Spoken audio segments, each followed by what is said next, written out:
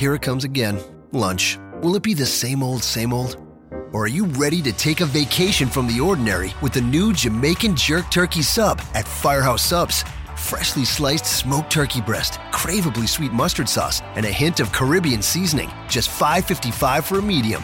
Save time. Order the new Jamaican Jerk Turkey Sub on the Firehouse Subs app. Firehouse Subs. Enjoy more subs. Save more lives. Participating locations. Limited time only, plus tax. Prices may vary for delivery.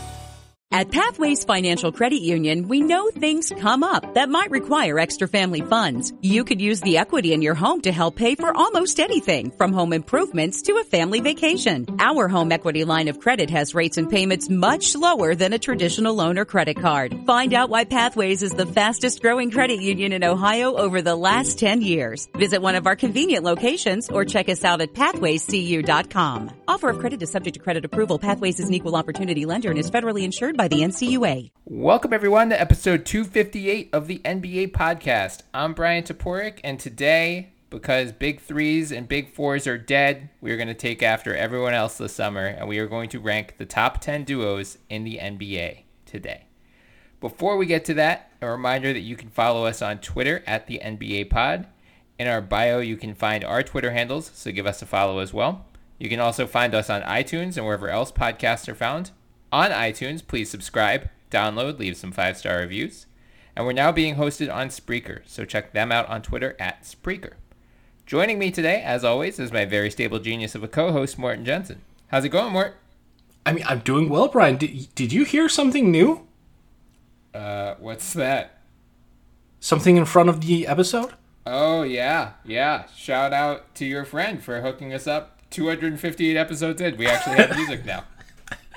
Shout out to Tendo, my younger brother's one of my younger brother's best friends, who delivered the jingle. Yeah, we're a little late to the party, season 5, but I mean, better late than never. Yeah, that's how we roll. All right, so we're doing the duos today, and I'm gonna be honest with you. This was so much tougher because we didn't really plan it out, like set up a criteria. So I came in with this mindset of, I'm looking at duos for this season, like 2019-2020. So like I didn't have KD and Kyrie on it because, Durant is going to miss presumably the entire year. I didn't have Steph and Clay, again, because of Clay's injury. And you were like, no, that's not what we're doing. That's not what we're doing. We're doing like moving forward. So our lists are going to differentiate a lot. But just for those people out there, had I not grossly misunderstood the idea of this, Steph and Clay would absolutely have been in there, as well as Kyrie and KD, because, duh. Right, so the way I approached it was not just focusing on 2019-20. I did take the long-term approach in mind as well, but I put a little bit more weight on 2019-20 than future seasons, just because we saw this summer duos break up very quickly in the NBA, so it's hard to project out 5 years into the future. And, for a lot of this, we are projecting, especially some of the ones I would assume that both of us have toward the top of the list. Well, I guess KD and Kyrie is not on your list, but we haven't seen a lot of these guys play together. Or in the case of two guys in Houston, we haven't seen them play together in about 6 years. So we don't know how these guys are fitting. So I really approached it as conceptual fit plus talent, putting more weight on this year, but also taking future seasons into account. So it's not just like, if I'm starting a franchise today, who would I want moving forward? Because a lot of the guys toward the top are slightly older than some of the guys toward the bottom. It's just taking everything into account, basically. Yeah, I tried taking a lot of factors in, but what I didn't do, and this was very intentional, I didn't go into the plus-minus category. Because, one, I think that stat can be somewhat flawed in the grand scheme of things. At the same time, I didn't really know how to quantify like team success, because sometimes you can have a crap team despite having two excellent players, because if they're flanked by no one, then that counts for something. That doesn't mean that it's a bad duo necessarily. It just means it's a bad team. Or sometimes you have, like, one of the toughest for me was I didn't even have like a Nikola Jokic a duo on my list, because that team is just so deep And, it could be Jamal Murray one night, it could be Gary Harris the other, presumably Michael Porter Jr. The third night. So, it's some of the more... I went for consistency and role and impact in that sense. Okay. Well, let's start it off more. Who did you have at number 10 on your list? Number 10, Luka Doncic and Kristaps Porzingis. Nice. Okay. Yeah, I had them 11 on mine, so just outside. But yeah, we're in the same boat there. Yeah, and this is I actually wanted to put them higher, but Kristaps has missed so much time that I think this year is going to be a bounce back year where he's really getting reacclimated to the league. Right. I probably would have had them up higher. I think Luka is going to just be the beast boy of the NBA for the entire year. Mm-hmm. But if Porzingis is just like 60% this year of what he used to be, good Lord. I mean, the pick and pop opportunities, the pick and roll opportunities, the fact that Porzingis is a great shot blocker who can kind of, get stops, initiate the offense by getting blocks. Like, could you imagine Porzingis coming over from the weak side, swatting a shot, Luka gets the ball, and it's just downhill basketball. Right. That's going to be fun as hell. Yeah, and then Porzingis is the trailer. So he can hit threes. He can hit the three, or it's still a 7'3" body coming down the lane. So there's so much versatility going on there. So, yeah. Yeah, and right away, here we go. This is a duo that we have yet to see play together because of Kristaps' injury, and I'm with you. Like, Luka's going to be an all-star possibly as early as this year. Kristaps was an all-star before the injury. We don't know what he's going to look like. It's been a lot of time off since that injury. Hopefully he comes back. Hopefully he stays healthy. If he does, I think this rank looks laughably low in a year. Yeah. I think these guys have the potential to one day develop into a top 5 duo, and I think that's why the Mavericks bet so high on Kristaps, giving up Dennis Smith Jr., 2 future firsts, taking on a lot of bad money in exchange. They knew if we get Luka and Kristaps together, we could have a superstar duo for the next 10 years. So, agreed. Yeah, I like that. At 10 for me was Jokic and Murray. It just felt wrong to not have... I mean, Jokic is a top 5 MVP candidate, so it felt wrong to leave him out entirely. And I get it. Jamal Murray is super streaky still, and he's still so young. And you're right. I mean, as you said, the Nuggets are very deep, and it could be any guy: Gary Harris, Michael Porter Jr., Paul Millsap, Will Barton, Jeremy Grant going off on a given night. So, it's hard to say who that number 2 guy is, but just based on the investment the Nuggets made on Murray this summer, giving him the 5-year, $170 million contract, the way Mike Malone empowered him in the playoffs too. Murray was really bad those first couple games, and Malone was just like, no, we're sticking with him. We're not giving up on this kid. He's that important to our future. And then he had a couple of those big microwave scoring games, and you're like, oh, okay, well, this makes sense. This is why they're so high on him. We've talked about this duo before, how they're just conceptually a very nice fit together. You don't need a ball-dominant point guard next to a Nikola Jokic, who is the best passing 7-footer of all time. You need a guy like Jamal Murray, who is more of a score-first point guard, a good three-point shooter. That's the way to maximize Nikola Jokic. So I'm very high. Again, this is a duo that, come 2 or 3 years from now, has top 5 in the NBA potential. It's just they're just because they're so young and still developing. I think you have to bump them a little bit lower for the time being. I think that's fair. And also, I completely agree with you. I mean, I was sitting there going over Denver's roster for a long while. Like, I wanted Jokic in there, but it's just they have this offense where it's just entirely unselfish. Like, there isn't a stat criteria for anyone to come out. Like, Jamal Murray is not gunning for 20. Gary Harris is not gunning for 20. Nikola Jokic is not gunning for 20. Like, all of them are just kind of playing within a flow, and whoever's got the hot hand and whoever, like, just executes better, that's the guy who gets the shots. And I just have such a hard time seeing that if Gary Harris is all healthy, like, he's a damn good player. So he's probably wanting to assert himself a little bit more, like being that pesky defender. And also, I took defense into the consideration as well. So if Gary Harris becomes like a difference maker defensively while providing stellar offensive contribution in terms of shooting and driving, because he's really athletic and gets to the cup, like, that carries weight too. So it was really hard for me just to see that, but I agree with you that if there was supposed to be a duo from Denver, it had to be Murray because of the contract in that sense. Like that is the duo that they're banking on, which is all fair. I mean, you just said it. During the playoffs, he came alive after a slow start. He can score the heck out of the ball. It's only a matter of time before he becomes one of the most consistent three-point shooters in the league, because that stroke, that's only going to be refined even more. And it looks good as is. It's just a matter of shot selection and getting a little bit older. And yeah, the IQ has to go up a little bit, but it will. So yeah, no, I dig it. Yeah. Who's number 9 on your list? Yeah, so Kemba Walker and Jason Tatum, again, another duo that we haven't seen play. Kemba, to me, is obviously the known commodity. Like I think he'll have success anywhere he goes. His game is so grounded. It's night and day from when he started his career. The fact that he can shoot the heck out of the ball is one thing, but he can get to the line, he can drive, he can keep the dribble alive as well.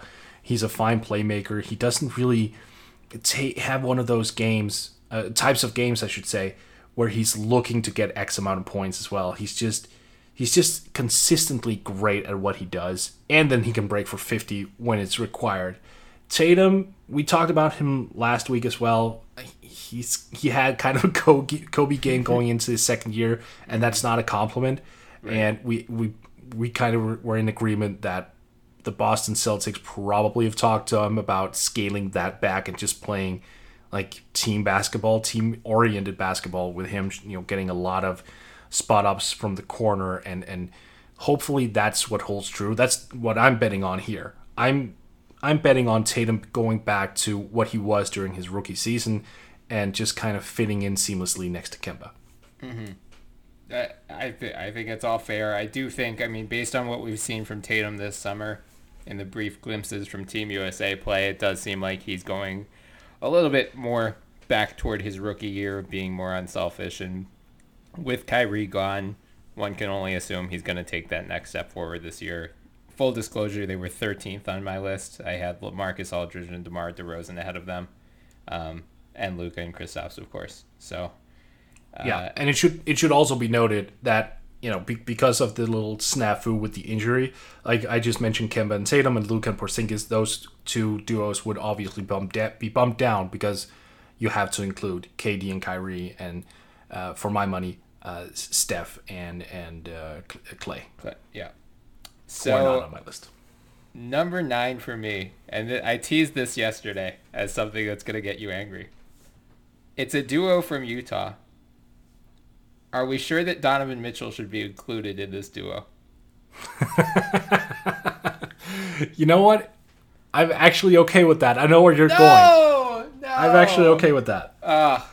Because, it's a genuinely fair question. It comes down to the criteria. If you're talking about guys moving forward, you're building your franchise around this duo, Donovan Mitchell, of course, is included just because he's younger. If you're talking about 2019, 2020 only, you have to include Rudy Gobert, 2-time Defensive Player of the Year. He's going to give you a top 5 defense. I know he's somewhat offensively limited. It doesn't matter. There are some matchups that go poorly against him in the playoffs. There are a lot that do not, and especially now that the Warriors have taken a step back. Rudy is a lock. So then it comes down to Conley versus Donovan Mitchell. And I don't know. That's close, right? For this year, I think it's fair. For the long term, it's not. Right, of course. Yeah. So yeah, ultimately I would put Mitchell and Gobert in there, but I'll do credit to Mike Conley because I think he's gonna get finally get the national praise. He's always got the label of he's the most underrated point guard, and then he signs the $150 million contract, and everyone's like, why the hell did Mike Conley why is he the highest paid player in the NBA for this time being? So then he got the overpaid label. Look, basketball Twitter people know Mike Conley's great. He still doesn't get national love because he's never been an all-star. He played in Memphis his whole career. It's just not a super glamorous market. Now that he's gone to Utah, obviously it's Glamour Town. Yeah. But I think Utah, we talked about the over-unders a few episodes ago. I think Utah is going to be a top 3 team in the West this year. I think Mike Conley's a big reason why. So he's going to get some praise too. But yes, if we're talking about duos from Utah, it's got to be Mitchell and Gobert. I just wanted to trigger you to say, I don't know, maybe Mike Conley, he should at least be in the conversation if we're talking about duos from Utah. So I also have Mitchell and Gobert as a duo. You just mentioned them. I know you had Conley and Gobert, but we just talked about it. I have them a little bit further up of the list, not much. But I was actually toying with the idea of having 2 Utah duos. Like having Mitchell and Gobert and Mitchell and Mike Conley. Oh, interesting. But then it just hit me kind of like, no, you know what? I think... I really think that we only need to stick with one. Mm-hmm. And I was kind of torn because who do you go? I had Mitchell as a lock. I didn't even think about like it could have been Conley and Gobert. But you're absolutely right. Like I think that's absolutely fair, especially if you look at it from this year, because both Conley and Gobert are two-way players. Gobert is not like an offensive liability, and people who say that he is just are not watching Utah. Honestly, like that's I'm so tired of that one. Yeah. But Mitchell is just a straight gunner. I think he does have defensive potential, but I don't think he's shown it for the first 2 years because he was asked to do so much. Mm-hmm. What I think this could end up backfiring you on you because maybe the addition of Conley just frees up Mitchell to become the world beater that he can be. Like there's a legitimate chance that he walks away this year looking like, an all-NBA kind of player. Yeah, I mean, I saw Kevin Farragut on Twitter yesterday was saying, like, he might be a dark horse MVP candidate. If he becomes a dark horse MVP candidate, I want more than partial credit for calling him a couple years back. That's fair. Summer's almost over, but at Old Navy, the styles are as hot as ever. Get to Old Navy now for 30% off all jeans, 40% off all dresses, and 50% off all tees. That's right, get 30, 40, and 50% off all your favorite styles for the whole family, plus up to 75% off clearance. Hurry in fast. These deals won't last. The sale ends soon at Old Navy and OldNavy.com. Valid in-store 8/22 to 8/28 and online 8/22 to 8/24. Excludes in-store clearance, bubbles, active, licensed, and men's package tees. Hi, it's Jamie, Progressive #1, #2 employee. Leave a message at the... Hey, Jamie, it's me, Jamie. This is your daily pep talk. I know it's been rough going ever since people found out about your a cappella group, Mad Harmony, but you will bounce back. I mean, you're the guy always helping people find coverage options with the Name Your Price tool. It should be you giving me the pep talk. Now get out there, hit that high note, and take Mad Harmony all the way to nationals this year! Sorry, it's pitchy. Progressive Casualty Insurance Company and Affiliates. Price and coverage match limited by state law. Who's 8 for you? DeRozan and Aldridge. Ooh, okay. So yeah, that again, part of it was I was looking at this year. Long-term wise, that's not going to be a duo because of Aldridge, who's going to be or is 34 this year. Mm-hmm. But I just can't deny what they're doing. Like last season, they combined for 42 points. I think it was like 15 rebounds or something. Like they are by far the two most productive players in San Antonio. Mm-hmm. And without them, we always say that Pop could have like a bunch of D-leaguers and they would make the playoffs. Right. But without those two guys, they would be going nowhere. I mean, they were just the two engines that made everything go, and I think that deserves some praise. Mm-hmm. I totally agree. And I think when we do this exercise 2 or 3 years from now, we're going to replace those guys with Murray and Derek White. Oh, that would be fun, wouldn't it? Yeah. But no, you're totally right. And yeah, I mean, they were 12th on my list. All due respect to them. I think they're, just because they like shooting mid-range shots doesn't mean they're bad. They're still efficient, good players. They pushed the Nuggets to 7 games in the Western Conference first round playoffs without their starting point guard. They're great. 8 for me was Damian Lillard and CJ McCollum. I think we saw the upside of this duo, especially this past year. Both of these guys are just a walking bucket. It's as easy as that. I mean, Dame is now, much like Mike Conley, Dame always carries the chip on his shoulder like, I'm so underrated, even though he's been an all-star multiple times now. And second best point guard in the league. Yeah. Right. Like that, you can only play that card so many times. I think everyone recognizes that Dame is just phenomenal, especially in the fourth quarter in Lillard time. But CJ too, man.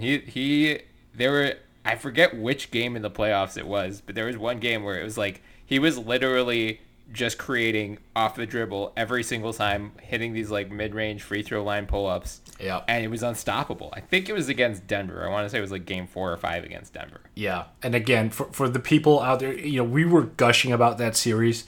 Now it's August. People are getting bored. There's nothing to watch in terms of basketball, at least not until the World Cup starts in what, like 9 or 11 days. Yeah. And in a week with some change.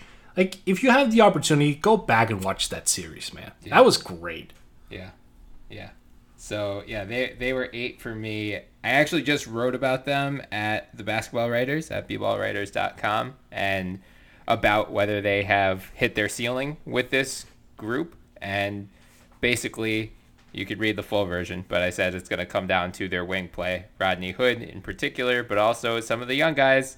Anthony Simons got a shout out, which I know is going to make you happy. Gary Trent Jr., Nasir Little as well. So, yeah, go check that out, bballwriters.com. You can use the promo code the NBA Pod for 10% off your daily, monthly, or annual subscription there. 7 on your list, Mort. Mitchell and Gobert. Okay. Yeah. Yep. We kind of already touched on those guys. Fair enough. Then we'll just go right to 7 for me. Joel Embiid and Ben Simmons.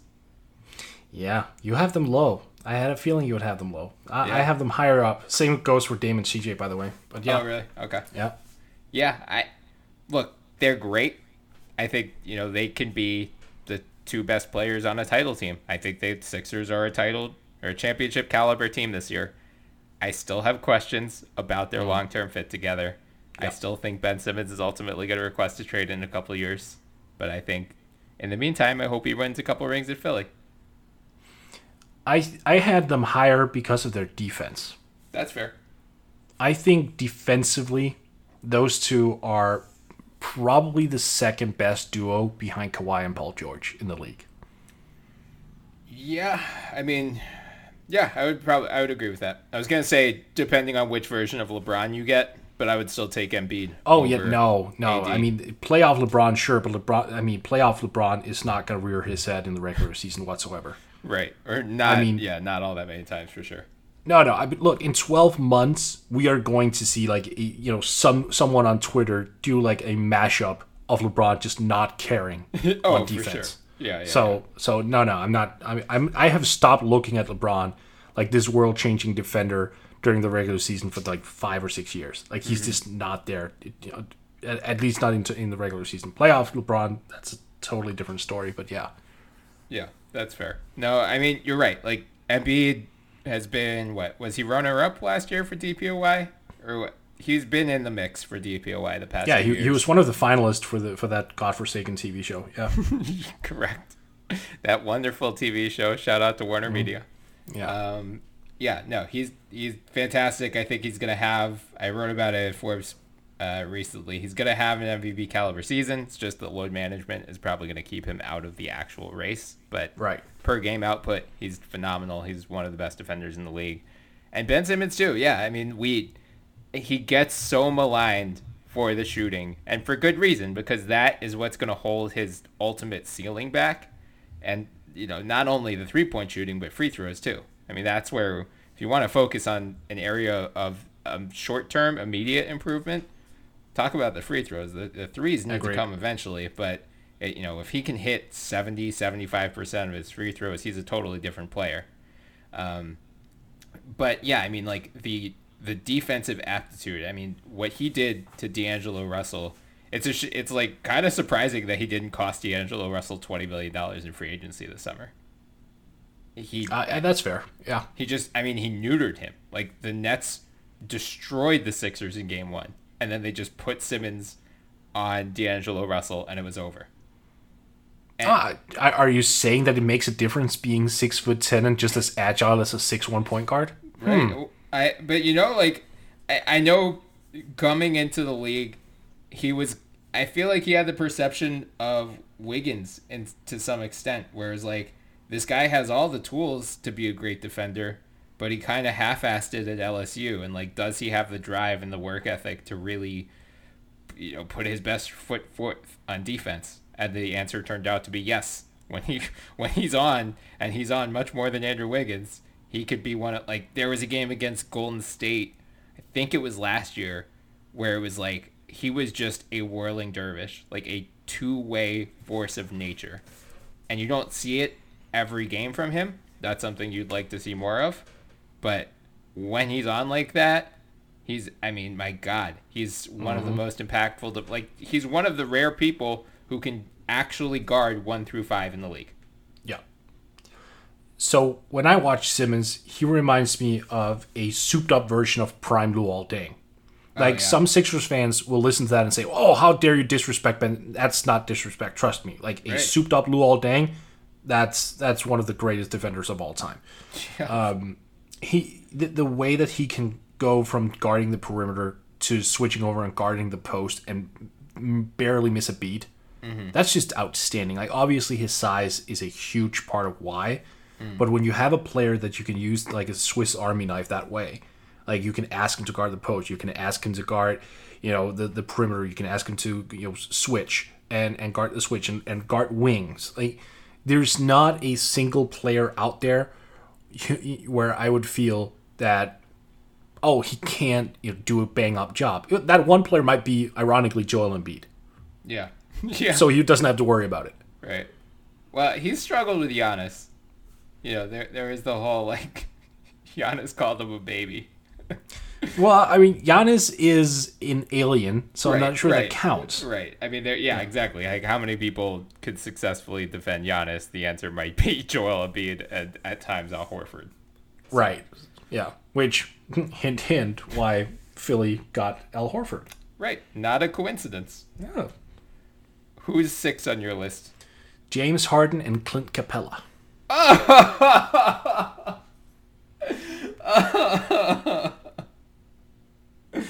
Oh my God. You're the worst. Of course. All right. Defend why Russell Westbrook is not on there. Because Capella actually plays defense. Yes, Great defense. So, no, I think that duo is... I genuinely believe that duo is great. I mean, Harden is the best offensive player in the NBA, hands down. Capella is, a top 20 defender at worst. Probably a lot higher, actually. Just considering how much he changes shots around the basket, which is very necessary, considering how Harden just is not a great perimeter defender. I just love his ability to fit in seamlessly next to Harden. Offensively, just the way that he sets screens and just dives at the right time and just times it beautifully. And defensively, he's completely fine with taking on that load. If James blows his cover, which happens regularly, he'll slide over. So I think in terms of duo, there's also this interconnection of understanding who each other is, which I think is important. They feed well off of each other, both offensively and defensively. So that's why I have them there. And simply because Russell Westbrook is not that dude anymore. I know that that's going to piss off people. That's fine. I really don't care. Triple doubles my ass. He is a chucker. Full disclosure, I do have Westbrook and Harden coming later. So, Rockets fans, leave me alone. Go after more. So wait, whoa. So you have James Harden and Russell Westbrook above Joel Embiid and Ben Simmons? I do. Oh, good Lord, man. Yep, I sure do. I mean, I know you have a drinking problem, but dude. I'll defend it when we get there. Okay. They take a lot of shots. That's, yeah. I will defend it when I get there. All right, fine. But I'm not there yet. 6 for me was KD and Irving. And again, this comes down, it's really, if we knew Kevin Durant was coming back from that Achilles tear as 100% Kevin Durant, they would probably be 3 on my list. 3 or 4. Yeah. Yep. I think conceptually they're going to fit very well together. Those guys are both a walking bucket. KD, I mean, when healthy, is a top 3 player in the league. Yeah, undoubtedly. I mean, if you're factoring two-way ability in, especially. Kyrie, I know, I know there's the leadership concerns, but we talked about this a lot this summer. KD and Kyrie are friends. I don't know that he's going to have as many issues in a veteran locker room in Brooklyn that he did with a bunch of young guys in Boston where he got traded to. He didn't choose to go there. Hopefully he puts the tinfoil hat away for a couple of years and puts the flat earth theories back in Reddit, 4chan, wherever. I think this duo is going to be great, but especially if you're talking, I did factor 2019, 2020 into this as well, and you're not going to see these guys play in 2019, 2020. So, in theory, these are 2 top 15 players and plus 1 top 5 player, but the short term, you're just not going to see very much of it. So that's why they fall a little bit lower than their talent would otherwise suggest. Right. And if I had them on my list, I probably would have had them in the same area. Okay. Yeah, that makes sense. Yeah. Here it comes again. Lunch. Will it be the same old, same old? Or are you ready to take a vacation from the ordinary with the new Jamaican Jerk Turkey Sub at Firehouse Subs? Freshly sliced smoked turkey breast, craveably sweet mustard sauce, and a hint of Caribbean seasoning. Just $5.55 for a medium. Save time. Order the new Jamaican Jerk Turkey Sub on the Firehouse Subs app. Firehouse Subs. Enjoy more subs. Save more lives. Participating locations. Limited time only, plus tax. Prices may vary for delivery. Your family is special. That's why Pathways Financial Credit Union offers many mortgage options to help you buy that special home or refinance your current home. Pathways offers some of the best rates and lowest fees you'll find anywhere in the country. As the fastest growing credit union in Ohio over the last 10 years, you know you can trust our mortgage professionals to do what's best for you. Visit one of our convenient locations or check us out at pathwayscu.com. Offer of credit is subject to credit approval. Pathways is an equal opportunity lender and is federally insured by the NCUA. Who's number 5 for you? Dame and CJ. Okay. I mean, look, you had them lower. I get it that people are maybe looking at that and going, well, there's not much defense there, and defense does matter. Mm-hmm. That is their one Achilles heel. Even though I will say both of them have grown so much better over the course of their respective careers. Mm-hmm. I think it's such a shame that there's still this stigma around them as being some of the worst defenders in the league. That's not relevant anymore. Mm-hmm. Are they good? That's a different discussion. But there's a big gap between being some of the worst and just being slightly below average. But Dame, I think, could have an MVP season. That wouldn't surprise me whatsoever. I think CJ is entering that territory very soon where he is going to be looked at much like Mike Conley in, hey, why haven't you gotten an all-star nod yet? Mm-hmm. He's just such a dynamic player. He plays so smart. Most shooting guards who have the same volume of shots that he does will at times take really weird decisions and be kind of chuckerish. Sure. But he's very, very calm, both under pressure and when he's dribbling and when he's trying to create off of himself. He can just kind of manufacture his own shots whenever he needs to. And he does it with such a concentration and conciseness that I'm flabbergasted constantly at how well he performs. That Denver series, like you alluded to, the way he would just negotiate screens and find a way to get to that pull-up mid-ranger. Whatever you need in terms of a jump shot, he can make that happen. Mm-hmm. I think that's an aspect that so many teams miss and would like. Yeah. And as such, I have them that high up. Yeah. Oh, and it helps that Dame can hit 37-foot bombs and end, eras for different franchises. Right. Yeah, I was going to say, he didn't just end the series. He ended the next 3 years of that franchise. Yeah, that helps. Yeah, for sure. I talked about those guys earlier, so I don't have much to add. But yes, I mean, they're phenomenal. And I do think they're still, they might have peaked. For all we know, that Western Conference final run is the best they're going to have. The West is super deep. Who knows? But I do think there is still some upside in this duo leading the Blazers. It would not totally shock me if they made it back to the Western Conference finals in the next couple of years. I mean, depending on the leap that some of their young guys take, they do have a potential route to the finals. There's no end boss anymore. The Warriors aren't there. Like, I don't see a reason, it's not super likely, but it's possible. Yeah. And I think the fact that they stayed loyal to Dame and CJ as well. Yeah. And not just kind of said, oh, okay, now you're getting into like the older years and we're not going to pay you, which, to be perfectly honest with you, I get it. I get it when teams, look at a player and go, oh, you're entering your 30s and you want a 35% max deal. Oh, for sure. Let's go a different route.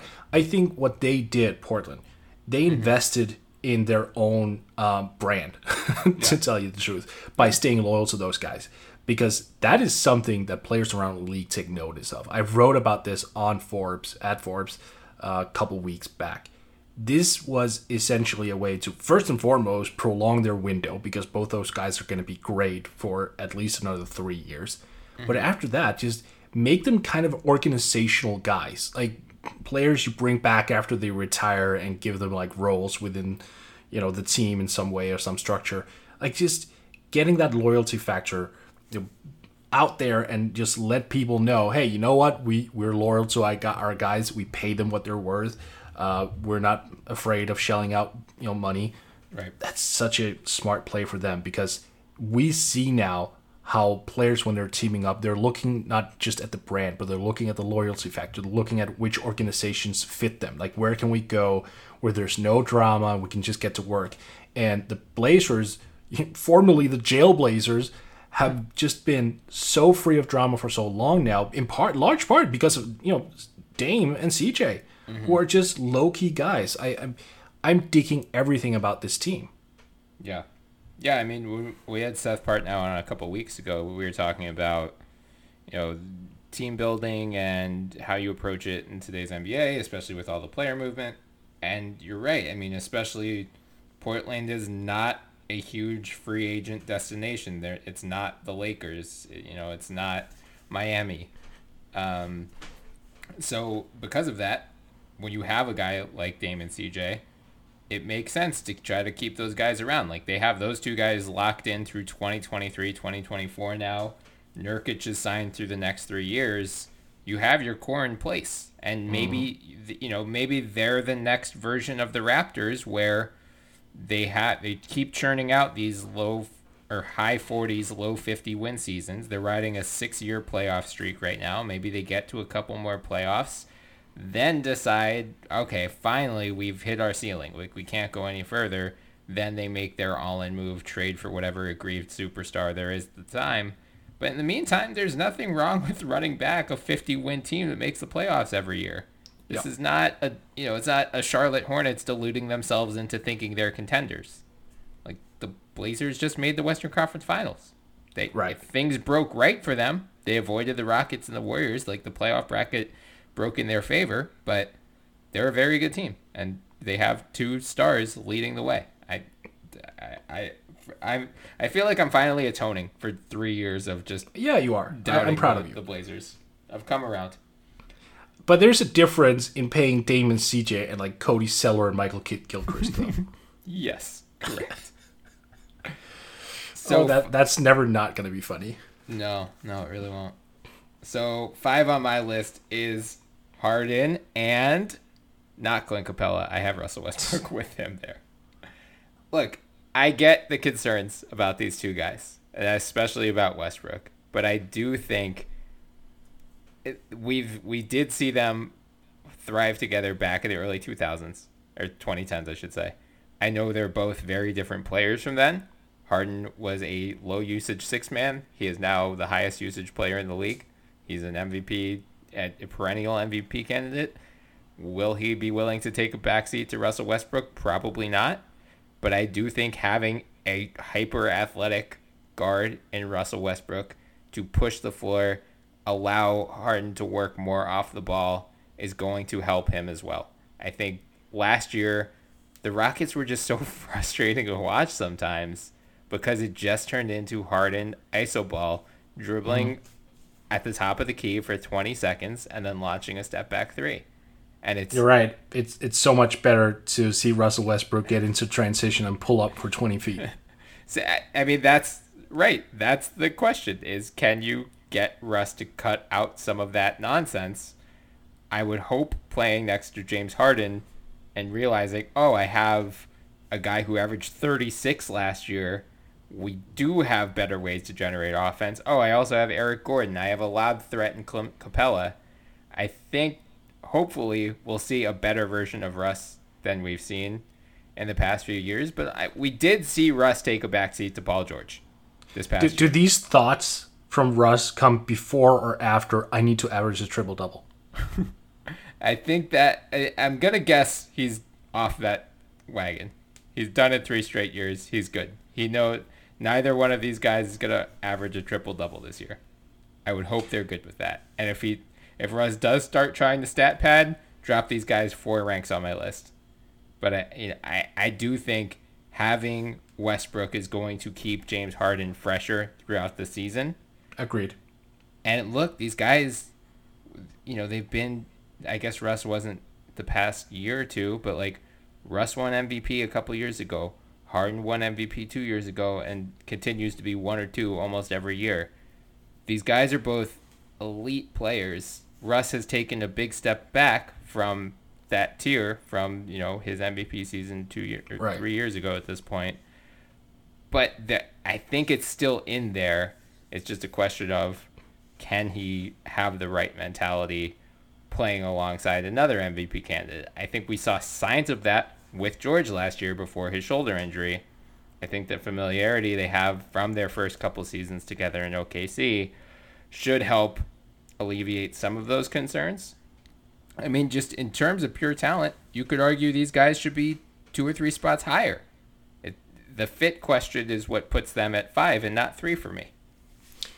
So basically what I asked myself was, let's say Houston's going into Game 7, and you have the option to sit out one of those guys, or one of those players, like one of Westbrook or Capella's injured, but you have the pick of it. Like, it's complete fantasy, but you catch my drift. Like, which one would you choose if you could only choose one of those guys to play in that Game 7? I just can't see a scenario wherein that's not Capella. Oh, I see. Well, I mean, I guess it depends on the matchup, honestly. Not for me, because I think just having that cohesiveness that they have, like Harden and Capella, I think that beats it out. It's with Harden and Russ, it's 2 entities that plays somewhat independently of each other. Like, how are they going to intertwine with each other? Like, Harden is still ISO heavy. He's not going to be, a guy who is... If Chris Paul is asking for more movement and is not getting it, despite being a much better shooter than Russ and being able to actually help a lot more in that sense. If Harden doesn't do that for Chris Paul, why would he change his game at all for Russell Westbrook, who's only going to have even more struggles than Paul in terms of creating his own shot, or at least converting on his own shots? I just don't see a scenario. Here's my devil's advocate take about Capella. All right. The Golden State Warriors series. But we don't need to concern ourselves with Golden State this year. I know, but there will be other matchups where he is also, if the Lakers downsize and put Anthony Davis at the 5. I don't know how useful. I think there will be matchups where you would prefer Russ to Capella. I think they would have to be very, very specific matchups in that case. Yeah, I mean, I think for both players, like there will be clear matchups where you would prefer Capella over Russ. But we did see the Warriors completely neuter Clint Capella last year, to the point where people were like, "Oh my God, they overpaid him, and they paid him 5 years, like $80 million. There was a steal of a deal." But Rockets fans are still like, "We can't win with this guy." Yeah, no, I hear what you're saying. I just think when you have a low volume player like Capella, at least offensively, who can just exact so much energy defensively and change the game defensively, still being a presence on the glass. And I say that knowing full well that you're going to point out to me, hey, Russell Westbrook just averaged 11 rebounds a game. But just having a player who doesn't require X amount of shots and is a strong defensive presence, a guy who can rim roll and draw big men defenders back towards the rim, providing Harden with the space that he needs to do all of his wackiness of the the double, triple, quadruple step back or whatever he's on, the one-legged fadeaways as we've seen now.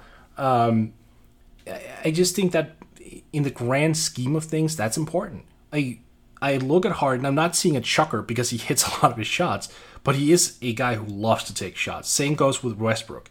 Mm-hmm. One of them can hit, the other can't, in the same extent at least. Mm-hmm. So, it's just such a volatile situation. The swing factor is huge. Yeah. I mean, we'll have a lot of fights about these guys this year. Let's move on for now. Well, I mean, we won't because I'm going to be right, so... We will see mid-October. Number 4 on your list. Who you got? Embiid Simmons. Wow. I mean, you're the Sixers fan here. I think you're just trying to not jinx your way into the season. No, I just have questions about their fit, honestly. Well, I do too. But at the end of the day, Joel Embiid is the closest thing we've ever had to Shaq.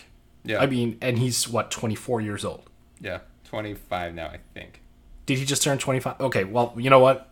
Screw it. He's entering his prime then. He's going to be even more scary. Yeah. I have been hard on Simmons for the lack of free throws and the jumper. I've never been on the coward bandwagon, by the way. I will note that. But like I mentioned, the defense is there. The playmaking is there. And as I alluded to on, I think, was the last episode, he's entering his third active playing season. I think it was Gary Payton who once said, you're not just a rookie your first year. You're a rookie your first couple of years. Now, I think that whole moniker is gone. Now it's arrival time. And he is just such a damn beast in transition. If he becomes just a bit more assertive, and if they stagger their minutes, I would be surprised if he doesn't have a significantly better season than he had last year. That's fair. I mean, I also took Embiid's injury history into account here a little bit, just because That's fair. I don't think, I've talked about this before, I don't think we're seeing more than 60 to 65 games, 30 minutes a game out of Embiid, whereas, a duo like Russ and Harden, you're probably seeing 36, 37 minutes because D'Antoni does not know what load management means. So if Embiid were to play 82 games and you disregard the injury concerns, would you have them higher? Yeah, I'd probably have them. I mean, I definitely have them above KD and Kyrie. Okay. Just because of the KD injury concerns. And right. Yeah, I'd probably have them above Russ and Harden as well. I love that you said probably on that one. I'm very confused as to why this duo doesn't get more love. I understand that the fit isn't great because Embiid isn't a knockdown shooter and Simmons again isn't, but just in terms of raw talent, the raw influence on a game, both of these guys can turn a basketball game. Yeah. I don't know. I mean, in terms of, I'm leaving it alone. 4 for me is Giannis and Middleton. Yeah. And it's it was the same thing with Jokic and Murray, where it's you can't leave the reigning MVP off of this list, right? Even though he doesn't have, I know Middleton just signed a massive contract as well. You wouldn't think of him as a star sidekick necessarily. Even, he got the big contract. He made his first All-Star game. He's a really good player. Is he top 25 in the league? Probably right around there. Maybe a little bit lower. But Giannis's talent is just so enormous that he kind of lifts the boat of Middleton with him. So 4 for me, mostly just because Giannis is a monster, and we've talked about it this summer. He said he's only 60% of what he could be. If that's true, and the guy averaged almost 28, 12, and 6 last year. Yeah. That doesn't seem like there's much more room to grow, but maybe there is. And if there is, I mean, if he develops that 3-point shot, it's lights out for everyone. Yeah, and he actually improved a bit last season in that regard. Like he took timely threes a little bit more and was a little bit herky jerky with them. So I'm looking forward to seeing this year. I have that pairing 3, and I similarly thought about Jokic and Jamal Murray because I think that's a good point. What differentiate Middleton and Jamal Murray at this point to me are 2 factors. It's the consistency level, because Middleton is in his prime, so he's just that much more consistent at this point. And the defense, like he is a difference maker defensively. Is he a Joel Embiid type defender? No, he's not. But he is very, very good. And I agree that the gap between Giannis and Middleton is probably greater than most of these pairings on this list. But it doesn't matter. I mean, he's still Middleton in his own right. I think he's just fully deserving of being an all-star. He's a wonderful shooter. Great defender. He's even a pretty good rebounder for a guy his size and for a guy who plays, that many minutes with Giannis, for example. And he's a playmaker. Like there's a lot of aspects that he can that might regress a little bit because Giannis is that ball dominant. Right. If you put Middleton on a team where he's the focal point, I wonder if he truly explodes. Yeah. I don't know. I don't know. I mean, I'm not saying he will. Right. But I'm also not saying that he necessarily wouldn't. That's fair. Who do you have at number 3? Oh, that was Giannis. Giannis and Middleton. So here's my other hot take for number 3, because you mentioned you don't have Steph and Clay on yours because of Clay's injury. Right. And I would, as I was looking around for how other people had done these top 10 duos this summer, I saw a lot of Steph and Clay. Are we sure that Clay is the second best player on the Warriors? Oh, you're going Draymond here. I had that thought too. Yeah, because I get it. I mean, the Splash Brothers, the offensive upside, and Clay is a good defender too. But Draymond, as Steph defined the Warriors offensively, Draymond defined the Warriors defensively. I don't think the Warriors are the Warriors without either of those 2 guys. I think if you're talking about who is the most replaceable of the 3, I think it's probably Clay. Now, that assumes we're seeing peak Draymond, the Draymond we saw during the playoffs, not chubby Draymond that we saw for most of the regular season. I think at their peak, Curry and Green are just a little bit better than Curry and Clay. But that might be a hot take. I don't know. No, I mean, it depends on your audience. I'll say as much. I get it. I did not have Steph and Draymond on my list, even though I could have.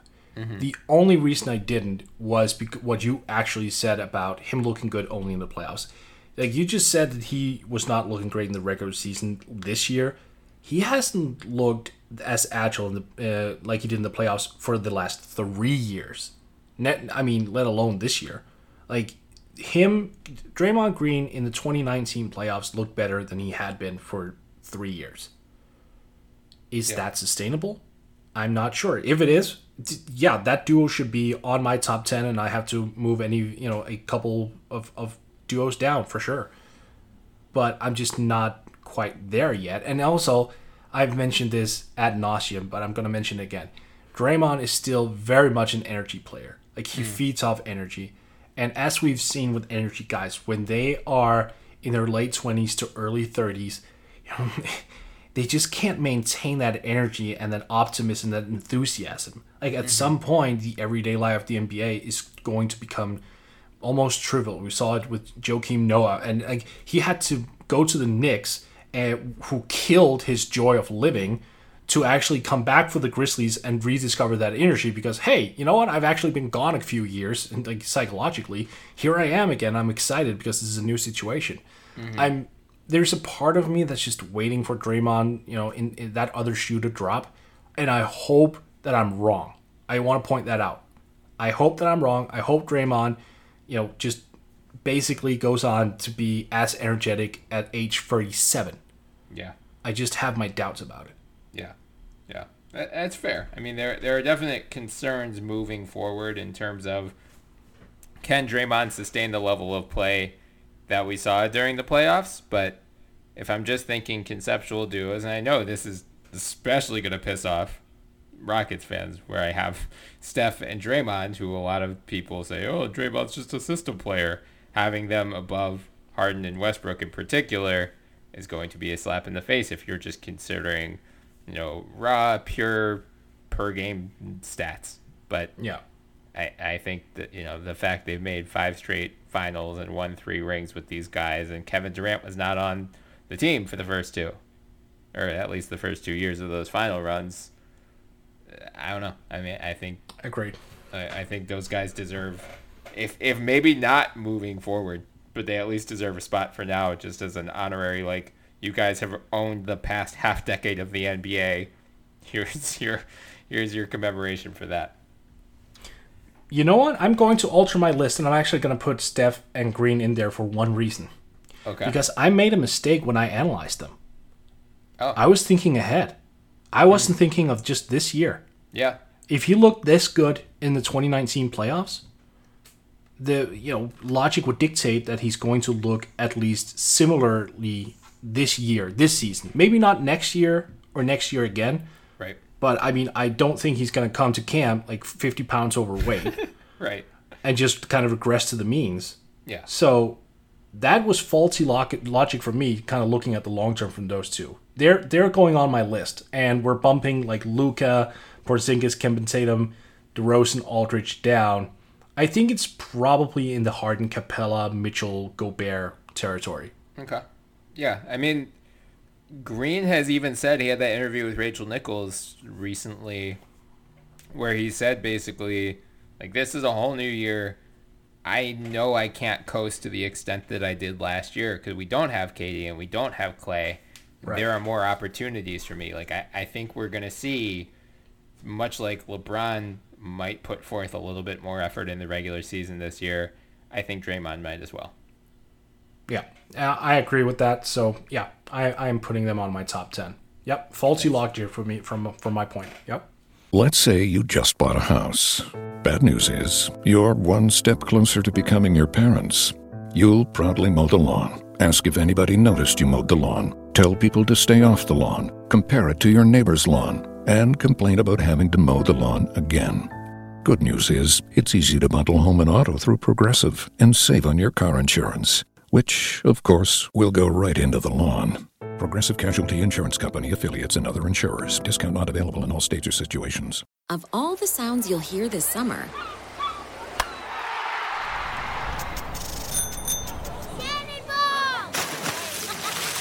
this might be your new favorite. They're blending up the new chocolate chip iced cap at Tim Hortons. Real chocolate chips blended into an iced cap for a sweet summer treat. It's Tim Hortons' frozen take on a cappuccino. And it just might be the best sound of summer. Hurry into Tim Hortons for the new chocolate chip iced cap. Limited time at participating restaurants. So that leaves us, presumably, with 2 LA duos at the top. Right. And I think we are going to have them in reverse order of each other. I think so as well. Yeah. You have LeBron and Anthony Davis number 2? I do. And I have them number 1, and I have Kawhi and Paul George number 2. So let's just, why do you go Kawhi and Paul George over LeBron and AD? Because I think it's a better duo. I think it's a more wholesome duo. Both of these guys are difference makers offensively, defensively. Both can assert themselves on the glass. Both are, by nature unselfish. Like they can take 20, 25 shots in a game, but it's not because they deem it necessary, and that's it's only if they deem it necessary. It's not as if they come in with a quota. And I think that's hugely important in terms of just winning basketball. Kawhi has won 2 championships for 2 teams. I think it's fair to just call him a winner. And that goes a long way. Now he has arguably the best teammate he's ever had, notwithstanding like he had Tim and Tony Parker and Manu Ginobili, but all those guys were past their primes. Right. So I think it's fair to say that at this stage of Paul George's career, he's better than what those guys in San Antonio were at that point in time. Mm-hmm. I think this duo is going to be the closest thing we've had to Michael Jordan and Scottie Pippen. And that carries weight for me. I would argue that everything you just said in favor of Kawhi and Paul George could also apply to LeBron and AD. Yeah, see, here's the thing about that. It can under a playoff system. Okay. So because LeBron, the defense matters. Yeah, you're just assuming LeBron mails in the regular season. I mean, he's done that so many times by now. Like, why are we acting as if he wouldn't? So, the conversation I had a few weeks ago when we had Mo on the podcast made me think that we're going to see a more motivated LeBron this year than we have in years past. Uh-huh. And Mo's whole argument was basically, you have so many new guys on the team. You have a new head coach. You have your new superstar in Anthony Davis as well. If LeBron goes through the motions for 82 games and they make the playoffs and they're expecting to go on a deep playoff run, they're going to have developed muscle memory, basically. They're going to have developed, especially on defense, where, it's like, okay, LeBron's not going to close out on this guy, so I have to. Or LeBron's not going to make this rotation, so I have to. And then if LeBron all of a sudden is putting forth more effort defensively in the playoffs, that's going to lead to the system short-circuiting. So Mo's whole thing, and he wrote about this for Bleacher Report too, was Frank Vogel's biggest challenge this year is getting LeBron to buy in and put forth more effort defensively during the regular season, because everything's going to go to hell if he doesn't. Oh, I agree with Mo on everything, but it's also LeBron, and LeBron is stubborn as hell. Yeah, but I mean, this is the first year in, 9 years that not only did he not make the finals, but, he didn't make the playoffs. I think this is the first year in 12 or 13 years, since his second year in the league. Right. This is the most well-rested LeBron has been in more than a decade. So do you really think he's going to blow his wad, on the regular season, though? I don't think he needs to. I mean, I think they're going to probably, he averaged 35 minutes a game during the regular season last year. That seems about right. They tried to keep him below, his peak Cleveland 38, 39 minutes a game that he played earlier in his career. I think they'll try to keep his minutes in check, but they'll say, when you're on the floor, you got to play both ends of the court for the reasons I just said. If we develop bad habits because of you, then that's going to send a bad message to the team, and we're going to be disappointing just like we were last year. I get behind all of that. I just wonder whether, there's the theory of it, and then there's the practicality, when they hit the floor. Right. If LeBron is dishing out 9 assists a game and trying to score 25 points, and he's looking at that schedule going, oh, I have to do this 81 more times. Yeah.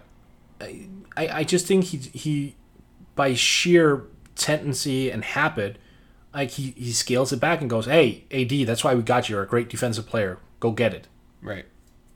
I mean, it's totally possible, but I mean, going back to the overarching argument is, you were talking about these guys are both Kawhi and Paul George are both two-way players. Great. Correct. So, in theory, again, if LeBron puts forth effort, so are LeBron and AD. They're both unselfish. Great. Mm-hmm. LeBron's, the most unselfish superstar we've seen since Magic. Is that fair to say? Yeah, LeBron? Yeah. Yeah, for sure. Yeah. And, I mean, Anthony Davis has not, he averaged 3.9 assists this past year. Not a stellar number by any means, but it was a career high for him. He is a good passer, and he's never played alongside anyone like LeBron. I think both of these guys are going to thrive alongside each other in that regard. You're saying, neither one of these guys have played with a teammate as talented as one another. Same with LeBron and AD. Agreed. You can say Dwayne Wade, early Miami Heat Dwayne Wade, but even by that point, Wade was not what he was in his peak with the 2006, 2007, 2008 Heat. So best teammate you played alongside each other, great. I think the big advantage they have, Kawhi and Paul George are willing passers. I would not say either of them are elite. LeBron James is an elite passer, and I think that's going to matter. Just in terms of making these two guys fit. I mean, if you're looking at the Clippers, what are their two biggest weaknesses right now? One is, do they have front court depth defensively? And two is, do they have the playmakers they need to win a championship? The Lakers have other concerns, front court depth being chief among them, but I don't have concerns about do they have the playmakers they need because they have LeBron James. Here's the thing, though. Kawhi and Paul George are both excellent long-range shooters. Yeah. LeBron and AD, they have a cap on that end. Like, those two are probably going to each shoot 32% from behind the arc. Mm-hmm. Or thereabouts. Yeah. None of them are like a game-changing shooter from the outside. So what you're saying in terms of LeBron and his playmaking, if you're assuming like in terms of AD, like, yeah, that's fine. LeBron can get him a lot of layups and he can work his magic from like 20 feet and in. That's great. Mm-hmm. You don't really need to be a, otherworldly playmaker if you're going to have a pretty heavy three-point load. If you can just basically pass it around the arc to the open man, or pass it from the post and out, which we've seen Kawhi do, throughout the course of his career. Like, he can absolutely pass out of the post and hit open three-point shooters. And, like, Lord knows the Clippers have a lot of three-point shooters. That's all they need. Mm-hmm. They don't need to have the whole, break it down, second coming of magic mentality. They just need to play fundamentally sound basketball. And if there are two guys who can do that, it's Kawhi and Paul George. And also, I'm also putting this on them. I'll give them this. They have an advantage because there's not going to be drama. Right. I think fair. AD and LeBron, I mean, look, it's not LeBron's fault that the media follows him like for everything that he does. Yeah. But I do think that the media's attention towards him is always going to negatively rub off on LeBron's teammates. Mm-hmm. Always. Until the day he retires. That's going to matter. Now, I didn't put that into my consideration when I did the top 10. I just flat out think that Kawhi and Paul George is a better duo.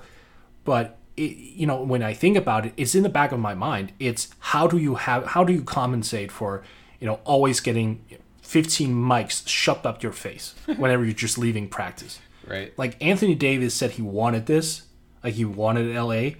But at the same time, Davis, when he came into the league, and at least during the first couple of years, was like, yeah, I like not being in the spotlight as much. I cherish my personal space and my privacy. Mm-hmm.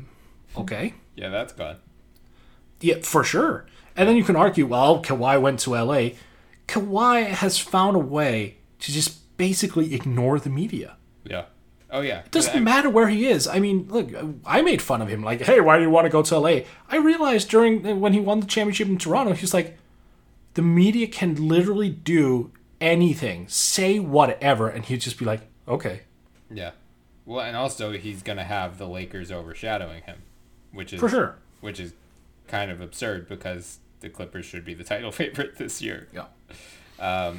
The one thing it ultimately came down to for me, not the one thing, but ultimately, look, like if we get playoff LeBron at any point this season, I would argue he's still the best player in the league.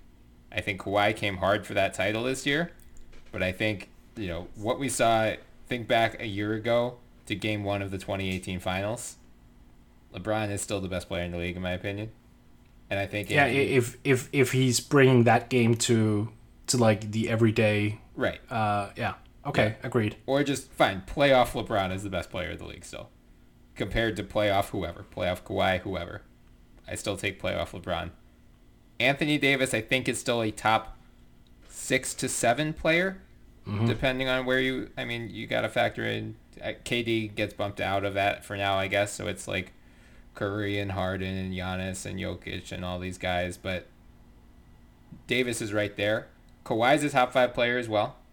I think Paul George is slightly lower than Davis. Right. Of the 4, Paul George is probably the worst of them. Right. So I mean, look, this is super close. We've been debating these guys for 15 minutes. There's no right answer here, but I'm just leaning toward LeBron and AD for now. Yeah. I think Kawhi is better than all of them, unless, of course, as you just said, like playoff LeBron. Yeah. But the playoff LeBron is for... I mean, that is solely for the last couple of months of the season. And you don't really know in terms of he missed it last year or this year, but last season, obviously. but he's also going to be 35? Mm-hmm. Like, we don't know if he's lost a step when the playoffs arrive. Yeah. Oh. No, hey, I'm not predicting anything because that could easily blow up in my face. So I'm not sitting. Those no, are no, famous don't. Last words.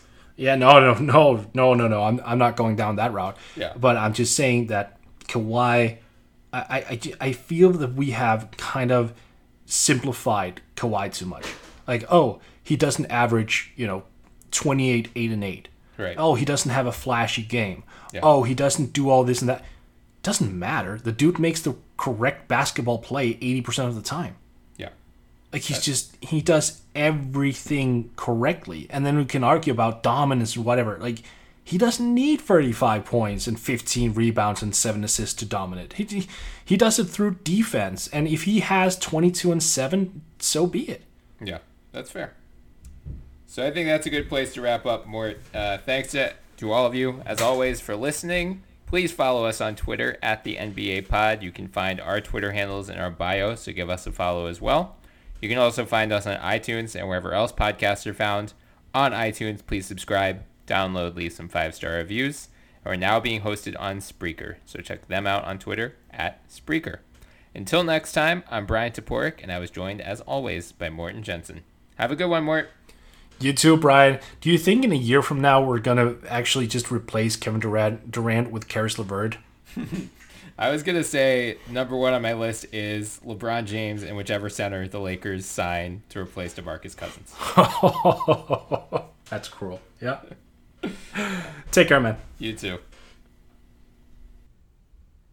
Here it comes again.